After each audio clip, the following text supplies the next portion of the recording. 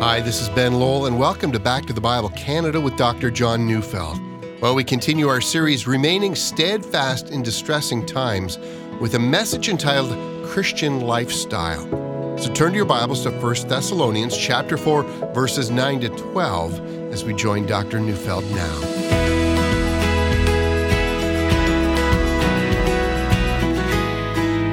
When people today speak about a lifestyle, they most typically refer to subgroups in our culture that choose a certain way of living.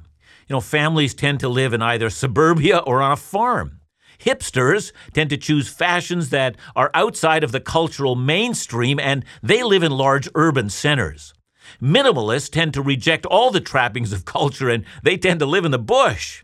And then there are the adventurers, and for instance, because, my interest in motorcycles, I've come to know that there are a group of people who travel the world on adventure motorcycles, and many of them do it by themselves, and then they keep a blog, which is followed by a large group of a subsection of the population.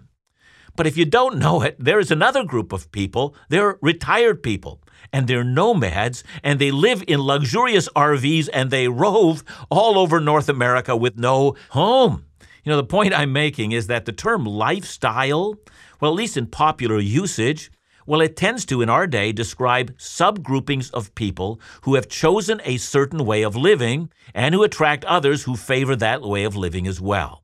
In this regard, sometimes to be a Christian means to think of the Christian life as an adjective, the Christian hipster or the Christian biker or the Christian artist, that kind of a thing.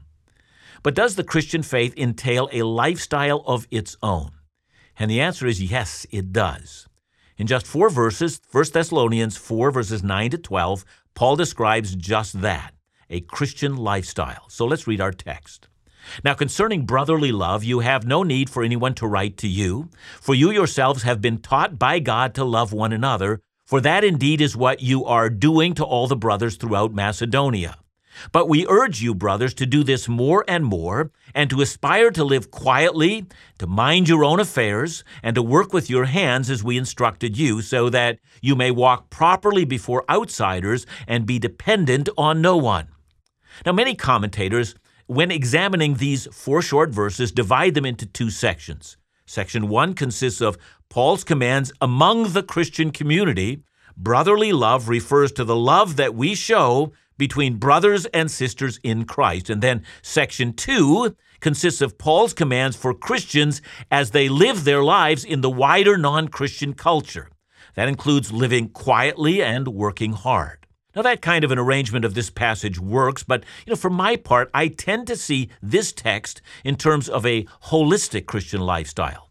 It's covered in verses 9 to 11, and then in verse 12, Paul gives the result or the outcome of that kind of living. So while this here is not an exhaustive list, Paul here outlines 3 very identifiable features of the Christian lifestyle.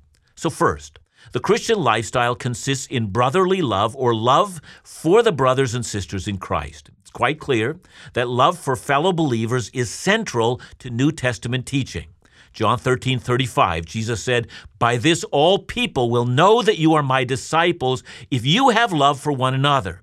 That is, love for fellow believers is the defining mark of the Christian. Or listen to what John taught, 1 John 2, verses 9 to 11. Whoever says he is in the light and hates his brother is still in darkness. Whoever loves his brother abides in the light, and in him there is no cause for stumbling. But whoever hates his brother is in the darkness and walks in the darkness and does not know where he is going, because the darkness has blinded his eyes.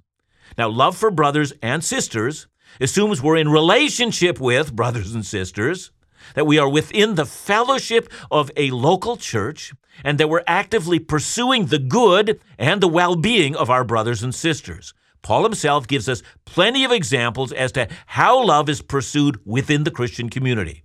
Here's one example, Romans 12:13. Contribute to the needs of the saints and seek to show hospitality. 2 things. Then Paul further, Romans 12:15 and 16 adds, rejoice with those who rejoice, weep with those who weep, live in harmony with one another, do not be haughty, but associate with the lowly, never be wise in your own sight. These are but some of the example of what happens within Christian fellowship or what marks the Christian lifestyle. And by the way, I love that part that tells us to associate with the lowly. In the wider culture in which we live, people tend to associate with those who fit in their socioeconomic groupings. And that's so for all sorts of reasons. Here's an example. If you're wealthy, you can afford vacations that the poor can't afford. So you don't necessarily take them on vacation with you. But when you're a Christian, friendships, bonds of deep love actually occur right across the socioeconomic divide. That is the Christian lifestyle. A rich couple will have no difficulty at all being a part of a poor couple's Bible study group, even though it's stuffed into a very small and modest apartment. Love compels that relationship. And that's one of the reasons why, and I've mentioned it before, but I love the book of Philemon. When Paul sends Philemon's slave back to him, he sends him back, well, listen to Paul's words in Philemon verse 16. No longer as a bondservant, but more than a bondservant, as a beloved brother, especially to me, but how much more to you, both in the flesh and in the Lord. And no one in the ancient Greek world had ever heard of a relationship like that, a place where slaves and slave owners would sit together in the fellowship of the Lord and confess that they are brothers and sisters of one another, and that they were one another's keeper. If church tradition has this right, then we know that Onesimus the slave became one of the bishops in the early church. That's just Christian lifestyle. And so in this section of 1 Thessalonians, the section I've entitled The Christian Lifestyle, and we see that Paul begins with the words, now concerning brotherly love. And Paul would have addressed that topic while he was with them. And then he adds, you have no need for anyone to write to you, for you yourselves have been taught by God to love one another. Now, this matter of having been taught by God, well, it's clearly a quote. Paul's probably referring to Isaiah 54, verse 13, which says, all your children shall be taught by the Lord, and great shall be the peace of your children. That is, there is a time coming, says God, when I will teach my own children myself. And Paul is now affirming that that's what's going on. What can I say to you about brotherly love? He says, you've been taught by God. Notice he's not saying that God has taught them, the 4 Greek words for love and the shades of meaning between them, but he is saying God is teaching them how to put love into action. The Holy Spirit is opening up their eyes as to how to make each other the object of their concerns. And all true Christians understand this. How many times has the Holy Spirit nudged someone to care about someone they might not have noticed, or to give themselves to meeting the needs of someone? How is it that we once only cared for ourselves, but now we find ourselves caring for others? The answer is God is teaching us. In fact, that phrase, taught by God, it's actually only one word in the Greek. And fascinatingly enough, that word is found nowhere else in the New Testament. As far as we know, there is no usage of that word in the ancient Greek literature of that day. See, it seems quite likely to me that Paul invented that word, theodidaktoi. And it's in the present tense, meaning it's an ongoing tutoring by God. Learning to love is an ongoing discipline, and we're never finished with our lessons on love. Now, Paul's still not done. Look now at verse 10a. For that indeed is what you are doing to all the brothers throughout Macedonia. As is true of so many of the cryptic statements that we find in 1 Thessalonians, we don't know what the details are here. But when we read this, well, I'm personally reminded of something that Paul wrote later to the Corinthian church in 2 Corinthians 8, 1-2. He says, we want you to know, brothers, about the grace of God that has been given among the churches of Macedonia, for in a severe test of affliction, their abundance of joy and their extreme poverty have overflowed in a wealth of generosity on their part. I love the pairing of those two images, abundant joy paired with extreme poverty, and it leads to a result. The result is a wealth of generous giving to needy Jewish believers in Judea. That's what the Macedonians were doing. And is Paul talking about that here in 1 Thessalonians? Well, we don't know, but we do get a sense of how difficult their times had become. I mean, These new believers in Thessalonica, well, they might have suffered economic struggles after they had come to Christ. When they know that you're a Christian, no one shows up at your coffee and muffin shop anymore for coffee, and suddenly you're struggling to feed your family. Well, Paul is saying, I know the distressing and dark times in which you're living. But I also know that they haven't lessened your desire to show love to others at every level. It's quite frankly amazing.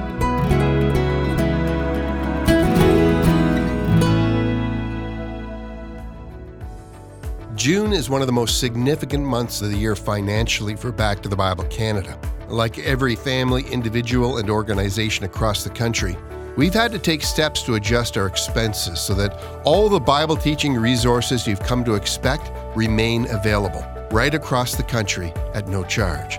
And because of a group of generous donors who share our hearts for Bible teaching, they've committed to doubling your gift this month.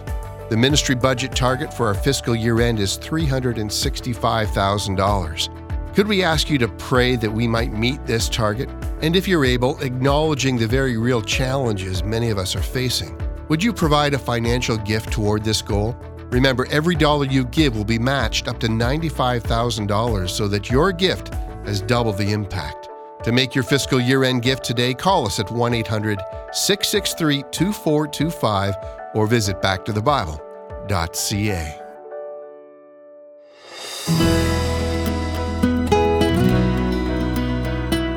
I have said that in 1 Thessalonians 4, 9-12, Paul has been articulating several very important marks of the Christian lifestyle. Now, just a little word to all of you who care about things like grammar and how that leads to the understanding of a passage. It's clear that verses 9 to 10a form a basic Christian teaching about love, and then verses 10b to 11, which begin with the words, "We urge you, brothers." That phrase is the only directive in this passage, and then it's followed by a series of 4 infinitives. Now, normally an infinitive is begun with the word to. So Paul says, I urge you to do 4 things. To do so more and more, and then second, to aspire to live quietly, then third, to mind your own affairs, and then fourth, to work with your own hands.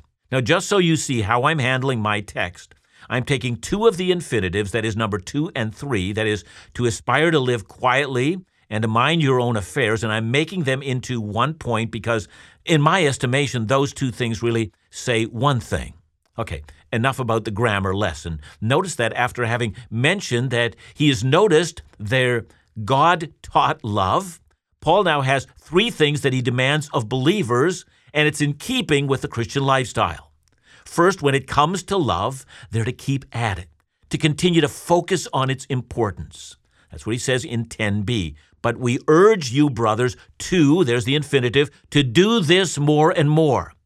Look, Paul's not pointing out a deficiency in their love. I mean, far from it. But he does know that if ever we stop emphasizing love, or if ever we stop practicing love, or if ever we stop trying to outdo one another in love, very quickly, love will fall off our radar.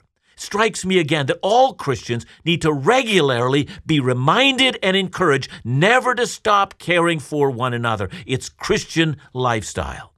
Second, Paul now moves to an area of the Christian lifestyle that is less related to the relationship of believers to one another as it is to the believer's relationship to the world around them. You remember that the book of 1 Thessalonians is written against a background of distressing times.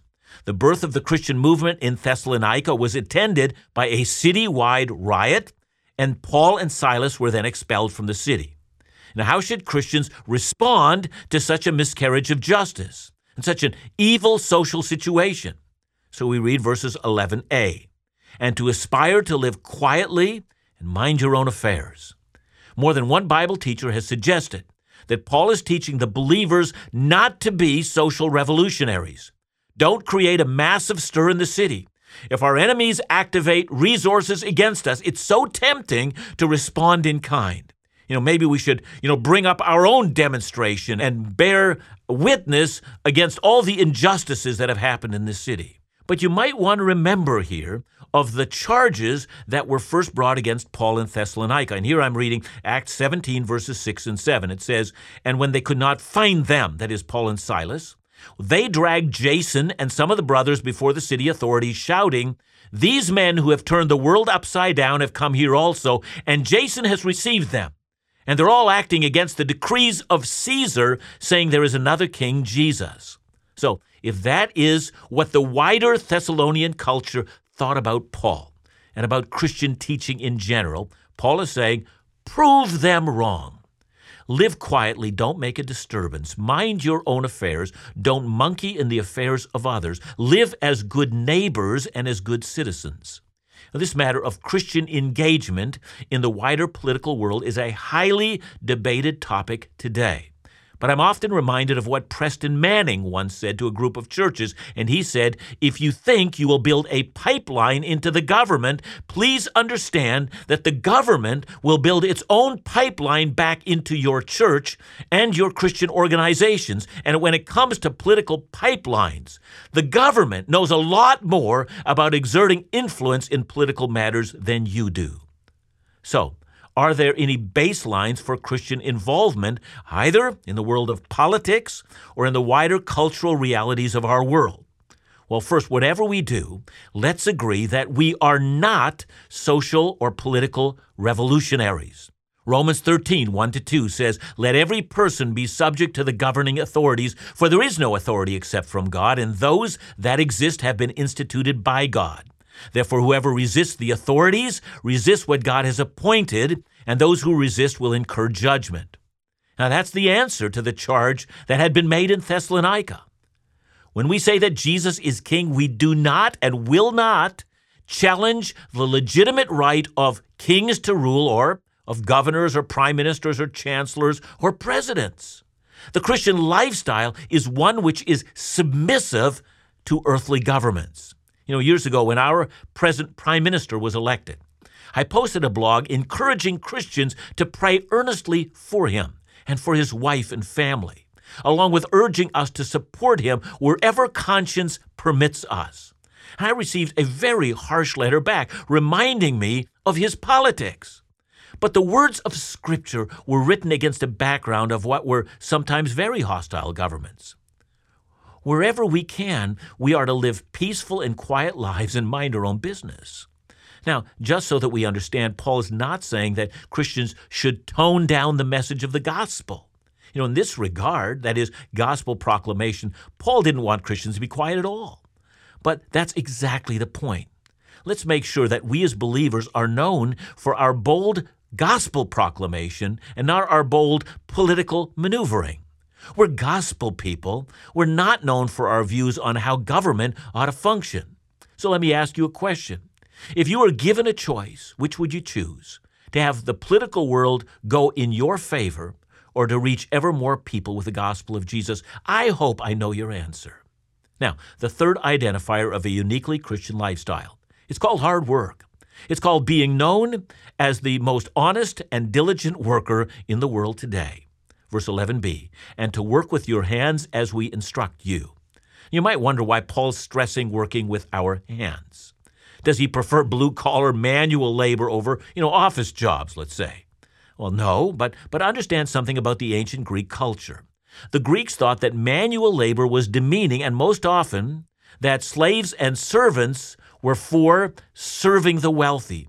In contrast, the Jews thought very differently. The rabbis of Paul's day taught that hard work was a command that was given us from God. They thought that work and the study of the Word, those two were the basis for all of life. Now, clearly, on this matter, Paul agrees with the rabbis. He was, as we all know, a tent maker and never thought that it was demeaning labor. All work not only brings dignity, but it's a way of showing our love. Let's say you're a lineman, making sure that power continues to flow. There's a storm and the power lines are out, and you're in the middle of the night restoring people's power. If you understand it right, that's service. That's love for fellow human beings. Same's true of a teacher, of a farmer, a carpenter, a computer programmer, a doctor or a nurse, the owner of a small business. God has created us for productivity, for caring for the needs of others, for contributing to the wider good. And so no matter what you do, it's never demeaning. You may be cleaning offices for a living after dark. But this work, if it's unto the Lord, is for His glory. It's honorable, it's life-affirming.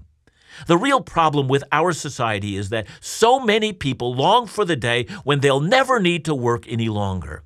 Why is that? Have we as believers agreed with the Greeks that work is demeaning and that the rest, luxury, lying out on the beach, traveling the world, is better than caring for the needs of others? Look, I'm not denigrating retirement, just so long as we see our retirement as our phase 2 of serving God and others as faithfully as we have before. But dropping out, getting all the leisure you can, listen, God did not create you for that purpose. Christian people then should be known as hard workers, for it is their duty unto the Lord. Now, let's end our discussion by noticing verse 12. Paul begins with the words, so that. When you live the Christian lifestyle, please notice that Paul says 2 things are bound to happen. First, outsiders, non-Christians, anyone who bothers to notice will recognize the value that you're providing. You're walking properly. Your lifestyle brings no harm to the gospel. Indeed, it attracts people. Second, you're dependent on no one. You're not the person who needs support. You're the person who supports others. You're not the one the state supports, you support the state. And with whatever you have left over, you give and love. Is there a Christian lifestyle? You bet there is. John, I know what my dad would have told me, but let me ask you this question. Should there be a relationship between being a Christian and a work ethic? Yeah, it's funny that you mentioned that your dad would have told you that. I know there's an older ethic in which, we always work unto the Lord. Whatever we do this to please Him. And of course, there is that. I think Christians should be known for working harder, working more diligently because, God calls us to do that. We ought to ask the Holy Spirit that wherever we work to give us that kind of diligence. It is to the glory of God. It does have a marvelous witness to the wider community, and it does also build our own understanding of what's worthy, that the kind of things that we're doing is a spiritual activity. So all of that, I think the answer is yes, Ben. Thanks so much, John. And remember to join us again next week as we continue our series, Remaining Steadfast in Distressing Times, right here on Back to the Bible Canada, where we teach the Bible.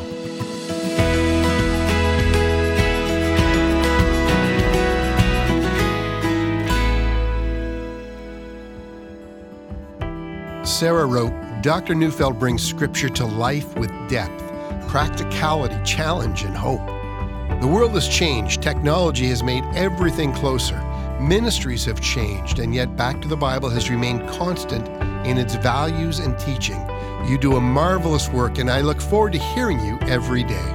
Well, messages like this help us feel we're hitting the mark. And with God's blessing, people of every age and background are being impacted through faithful Bible teaching.